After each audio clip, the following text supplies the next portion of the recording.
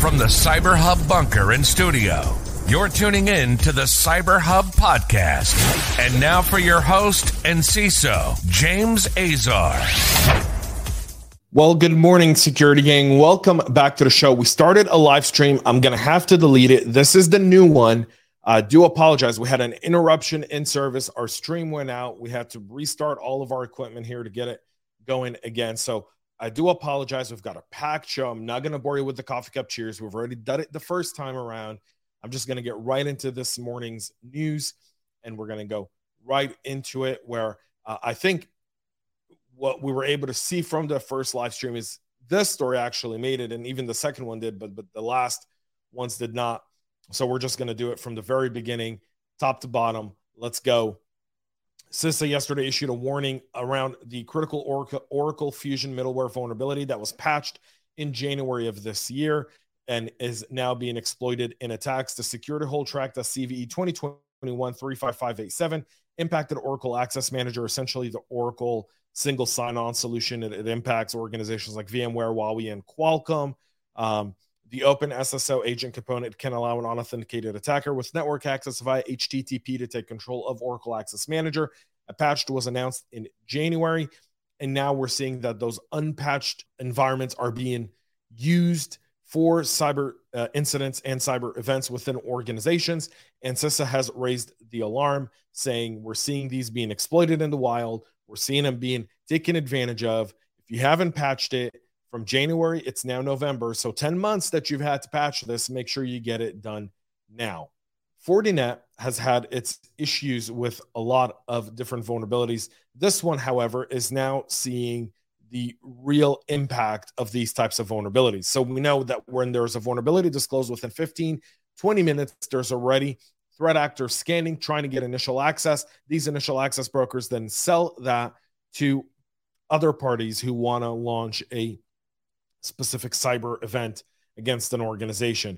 CVE 2022-40684, which impacted FortiOS, FortiProxy, and FortiSwitch Manager products. The vulnerability was publicly disclosed in early October when it was already being exploited in attacks. The issue is an authentication bypass that allows a remote attacker to use specially crafted HTTP or HTTPS requests to perform unauthorized operations on vulnerable appliances admin interfaces. Essentially, the security defects itself provides the attacker with admin access to SSH on the target appliance, allowing the attacker to update or add a valid public SSH key. And that's how you gain persistence, right? By the time you patch it, most organizations, most of the time, they patch. They don't really look at the logs. They don't think people have had enough time.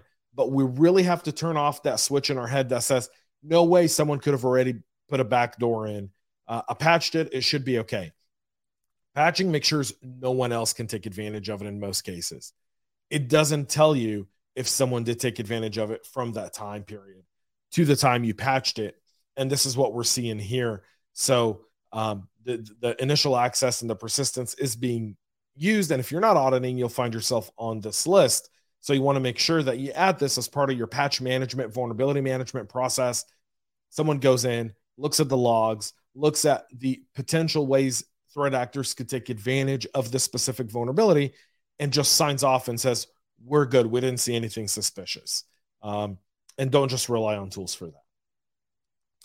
Threat actors are using TikTok's invisible challenge to spread malware. What do you think? TikTok, can you see the shock in my face over this one? Because if you can't, I'll tell you right now.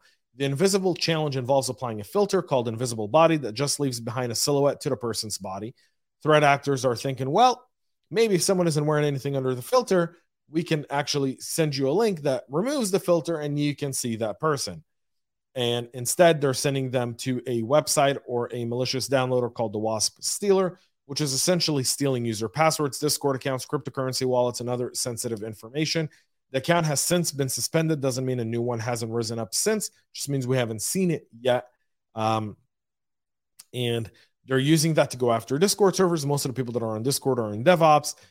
If they steal those usernames and passwords, they can essentially get access to GitHub repositories, to other. And I mean, obviously, this is part of a larger supply chain risk. There's no reason why any organization should allow TikTok on any device that has company information on it, period. Should just be a rule.